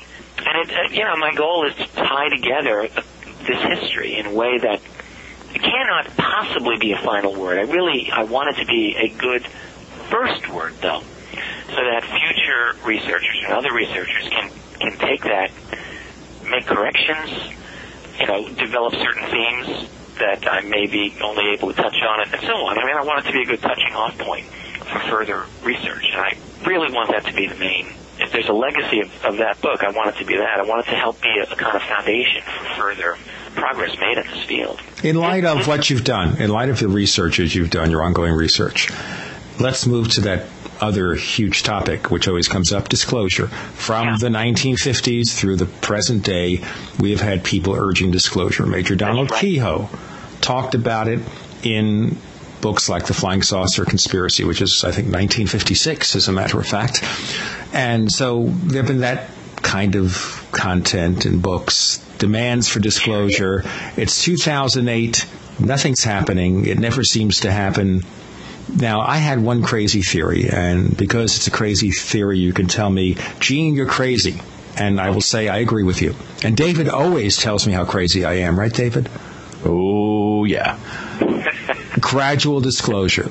Gradual disclosure. Like, for example, we learned in the 1990s and 1980s, late 80s perhaps, that there might have been or might still be microbial life on Mars. So we're used to the idea of life elsewhere. And now we see developments where we've discovered planets and other star systems, some of which may be Earth-like. Therefore, life is common in the universe. We've become accustomed to that fact. It's not just watching Star Trek on TV and the movies and whatever else there's been out there. We are accustomed to the idea that E.T. is out there. So how many steps of logic does it take to think that maybe E.T. is coming here? And these developments are not just part of the natural evolution of science, but sponsored a bit by the government to get us used to the idea, so when there is disclosure, it won't be in one fell swoop. It'll be little bits and pieces as they deem we're able to handle it. I've wondered about this idea, Gene, and I don't think that's a crazy thought. When I think about that, however, I would make a distinction between preparing the general public and then preparing the kind of intellectual elite of the society. It seems to me that even back in 1950, the general public could have been very well prepared after an initial shock, certainly, to accept that there were beings from another planet here. And look, even in the popular culture of that day, there was a lot in terms of movies, and some of them were, creatures that are coming to steal our women, but some of them were not quite so, dramatic. So I think that people might have been prepared. I think the roadblock came from the academic and scientific community, personally. And I think actually that's the real roadblock to this day. Well, I think the government also is a roadblock because the government assumes the citizens are very stupid. And guess what? We think the people in the government are very stupid, so it works both ways. But this idea of gradual disclosure, I would give it some possible credit. There's a number of, depends on the day of the week. There are some days I look at that and I just think I'm not really seeing a lot of an effort for a gradual disclosure, or at least I'm not seeing what I would consider good evidence. But maybe, there are, the whole Steven Spielberg connection is very intriguing to me. There is a story, of course, that during the screening of the movie E.T. by Spielberg, this is at the Reagan White House, I think it was in 1983. June of 83.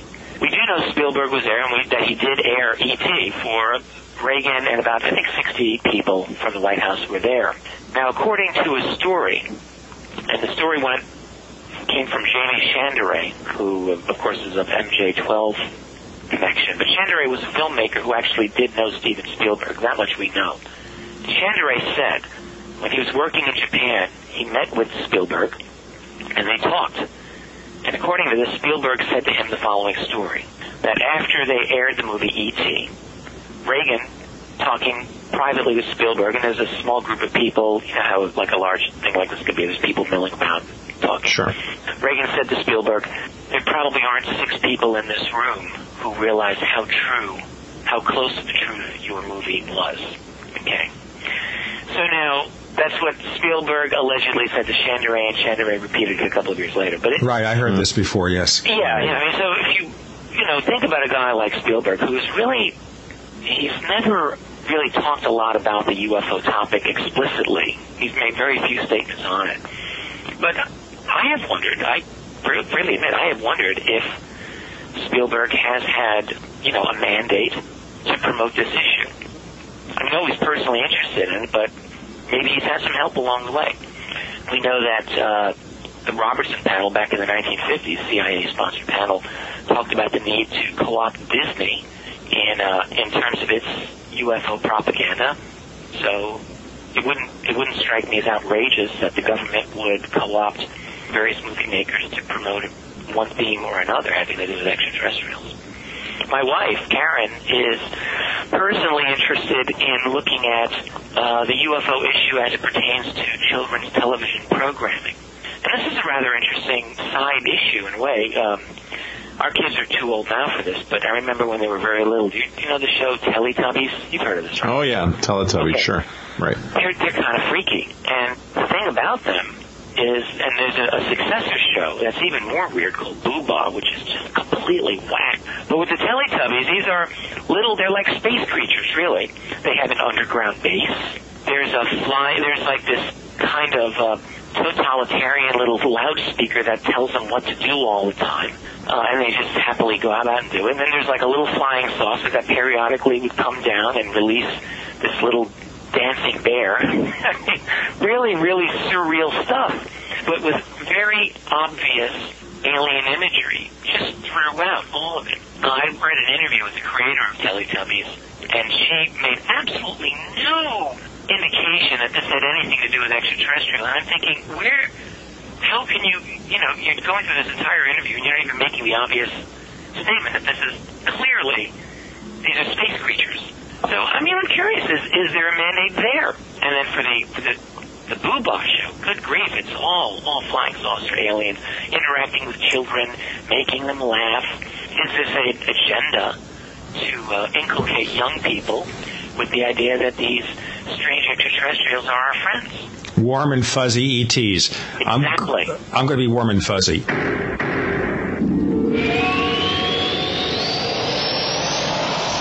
Hey listeners, did you know that Fate is the oldest and best-known publication on the paranormal?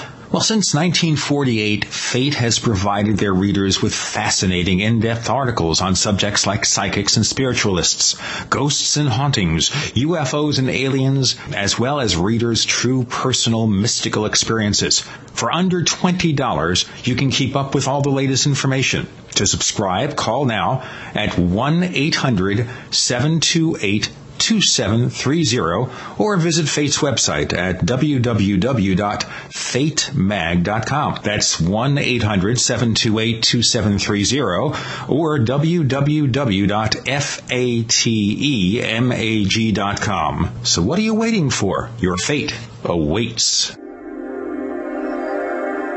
You're in the Paracast with Gene Steinberg and David Biedney.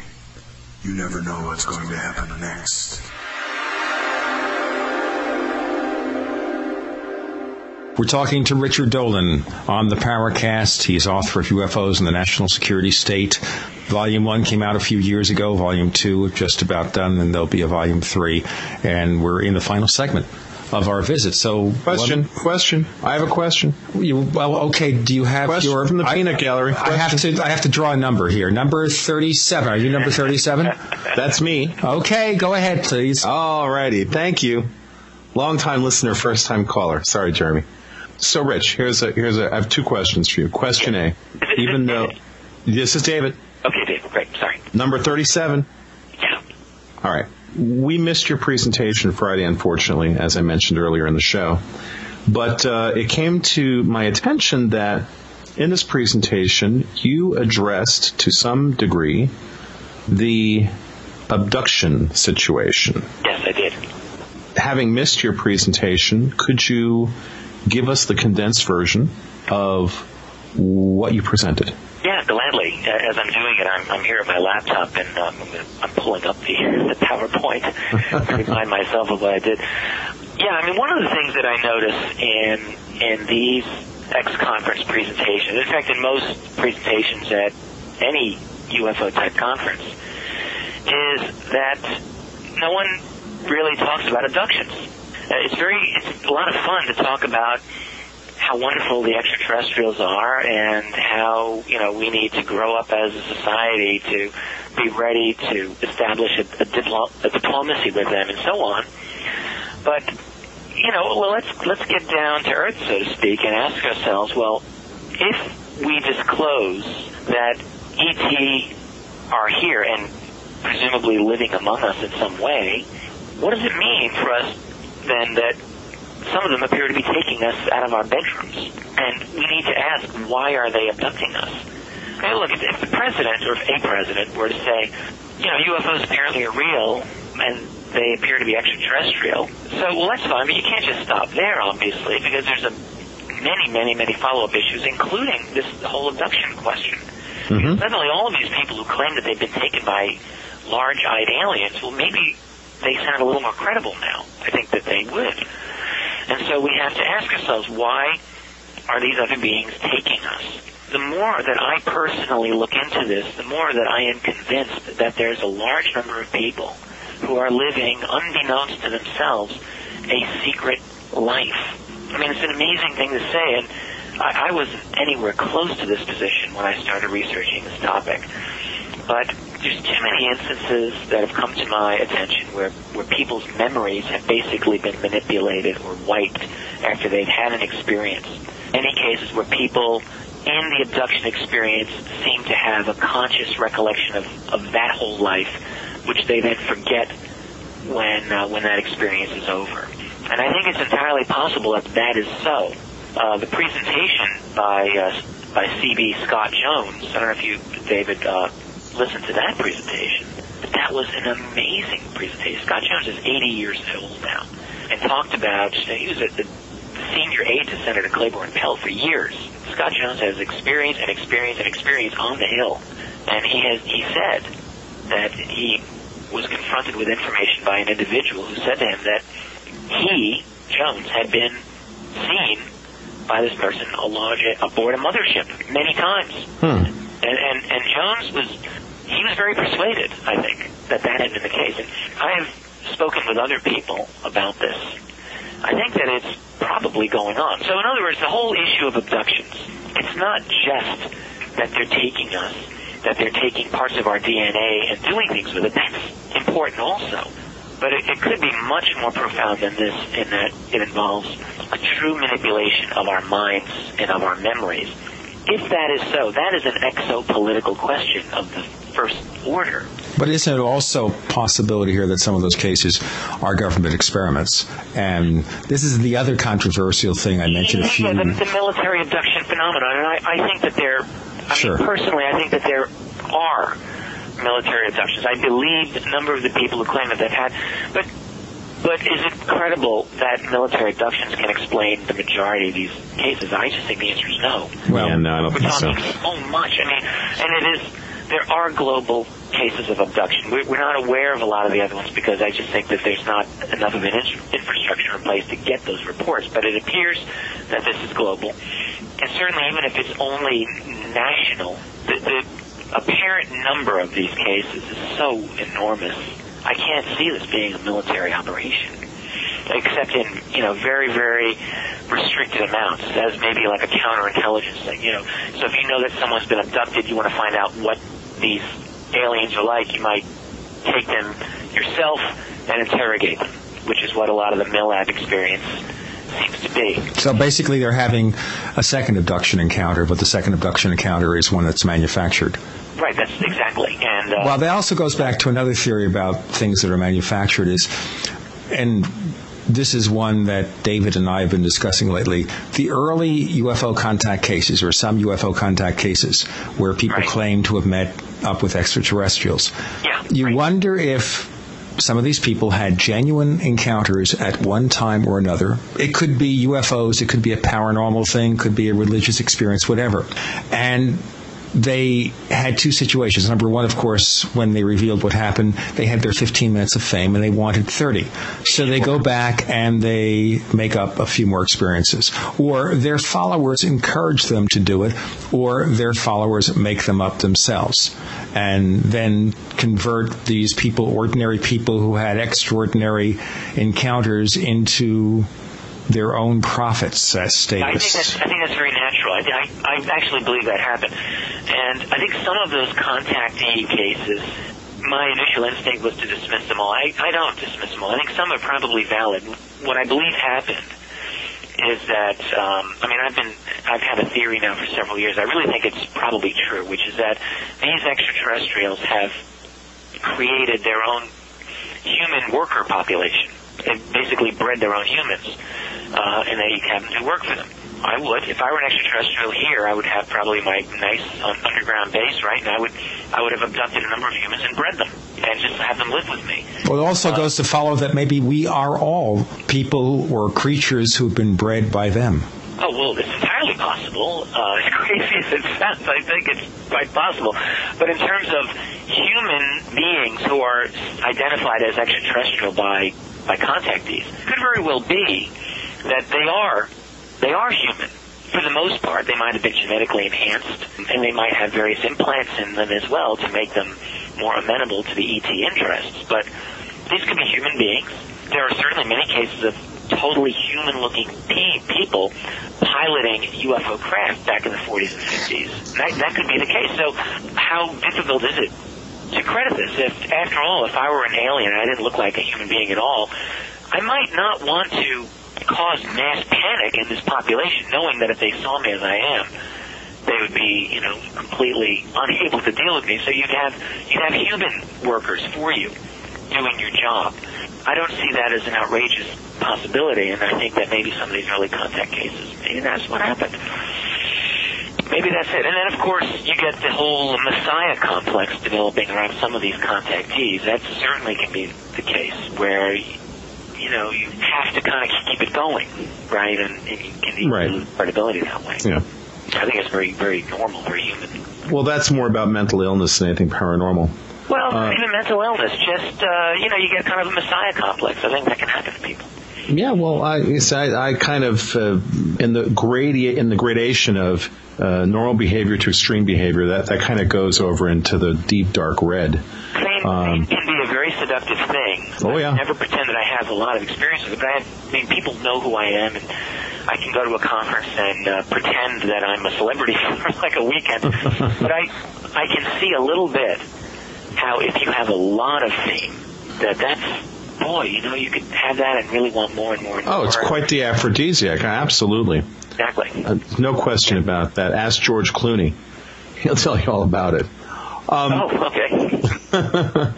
Here's the question, the other question I wanted to ask you, Rich. And it's going to put you on the spot a little bit, only a little bit. So be curious to see how you respond to this.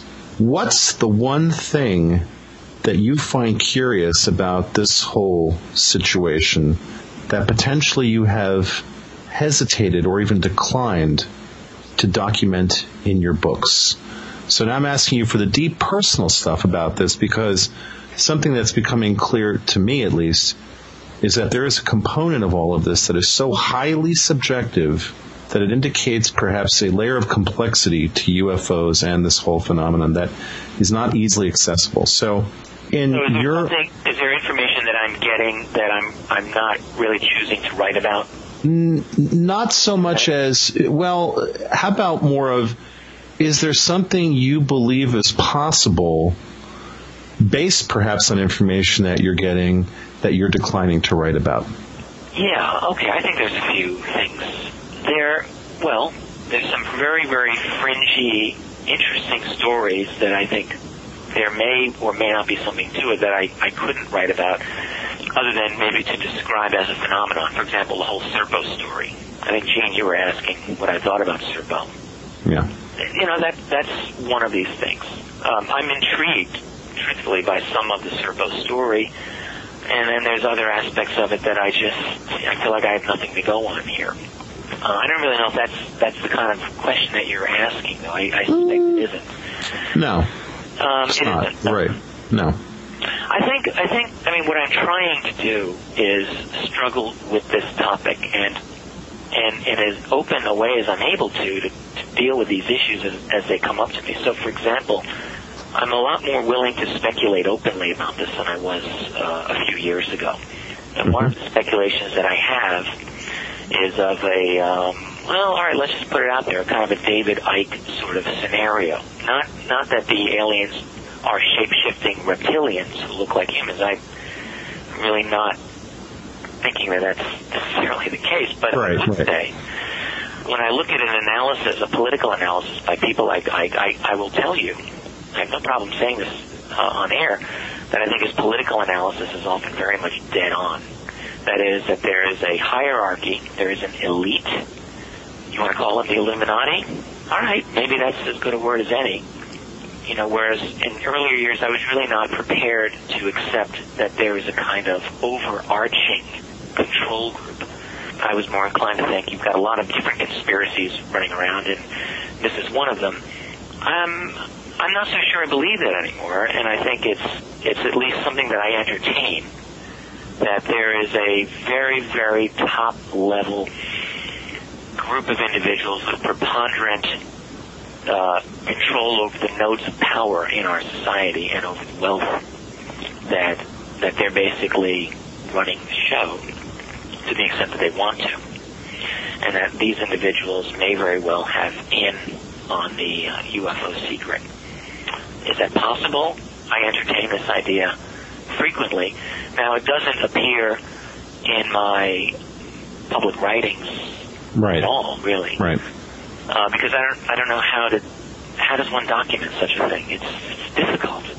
But on the other hand, when you look at the structure of wealth and power, and then when you try to research things like the Rothschild family or the Rockefeller family, you start running into serious obstacles. I know, because I have tried, at least at an entry level, to try to get a handle on these very powerful families, and it's very difficult to do. Or the Bilderberger group. We know that there's a group that, I don't know if they call themselves the Bilderbergers, they probably do at this point, but there is such a group. The meetings occur. There is a definite media blackout of those meetings when they happen. We know this. So who are these people? What are they? I mean, they're the richest, most powerful people in the world. They meet on a regular basis, right? And there's no coverage. So, yes, I could become very suspicious of that. So that is probably a very key area where, you know, I find this interesting, possibly disturbing, possibly very, very suggestive, and yet I haven't yet dug in there in a public way to kind of wrestle with this. But you know, maybe the day will come when I do. Yeah. It wouldn't surprise me. I seem to be stumbling toward that direction. Well, we're stumbling towards a conclusion for the show, so before you disappear into the wilderness and the Bilderbergers attack you, and they take control of you and grab you by the neck, or whatever Bilderbergers do, whatever their point of view is, whatever they probably their buy you off. All right. That's what they might do. Okay, before they buy you off. Okay, public appearances, anything coming up in the next few months that we can mention? Yeah, actually, quite a few. I'm doing a lot of travel this year, and I'm going to the McMinnville, Oregon Festival. What a neat thing this seems like, and that's going to be the weekend of, gosh, I could probably tell you right away, looking for my own website. I forget half the things I'm doing. I think it's the weekend of around May 15th or 16th. This is all on my website, which is keyholepublishing.com. I've got a bunch of appearances scheduled, but I'm going to McMinnville, Oregon, and then I'm doing 2 talks in Los Angeles on, I think, May 20th and May 21st. One of them is for LA MUFON. This is, again, on my website at keyholepublishing.com, and I'm also speaking in, there's a New York City conference, which has just been organized. It's called Culture of Contact. In fact, John is very much involved in getting that going. That would be with people like Zechariah Sitchin, I think, and I think I heard Whitley Strieber's name connected with that, too. That's early September, I think September 9th or 10th or sometime around then. Actually, I have your site up here, so it's Culture of Contact, New York, September 18th to 21st, 2008. And then you have the Crash Retrieval Conference in Las Vegas in November. Right, yeah. It's a lot. I like doing the conferences. The only complaint that I have, first of all, I do nothing but complain in the week or two before every conference. That's my complaint. Because I have to prepare, I got to get the PowerPoint together, and I don't want to just throw out the same presentation that I've done, the previous time. So I always put effort into it, and I love doing it. It takes a little bit out of me each time, and it slows me down in the book. So each year, I always say to Karen, no more conferences, or at least I'm going to really cut them down. And of course, I always break that rule. because I seem to have an inability to say no when someone asks me to speak. So that's why you're here, by the way. Yeah, I know you asked me the other day, and I did say no, didn't I? Actually, you said you were busy one day, but I pressed the issue. I said, how about this day? And you said, okay. I'll relent. I totally caved. You see, we know your secrets. But admit it, Rich, you like coming to the Paracast. Admit it. Oh, guys, I enjoy this show. I enjoy talking with both of you. It's always, I don't know how the other shows are, but here we have a very kind of nice, very serious discussion about these issues. I enjoy talking about it with both of you very much. And we enjoyed having you, Richard Dolan, author of UFOs in the National Security State. Of course, his site is keyholepublishing.com, and we'll have a link at theparacast.com. He has Volume 2 coming out shortly. He will have updates at his site as to when you can start placing orders and everything. Richard Dolan, thank you so much for joining us on short notice because I begged you on my knees this week on the Paracast. Thank you, Gene. Thank you, David. Thank you, Rich. The Paracast with Gene Steinberg and David Biedney is a production of Making the Impossible Incorporated. Join us next week for a new adventure in the Paracast.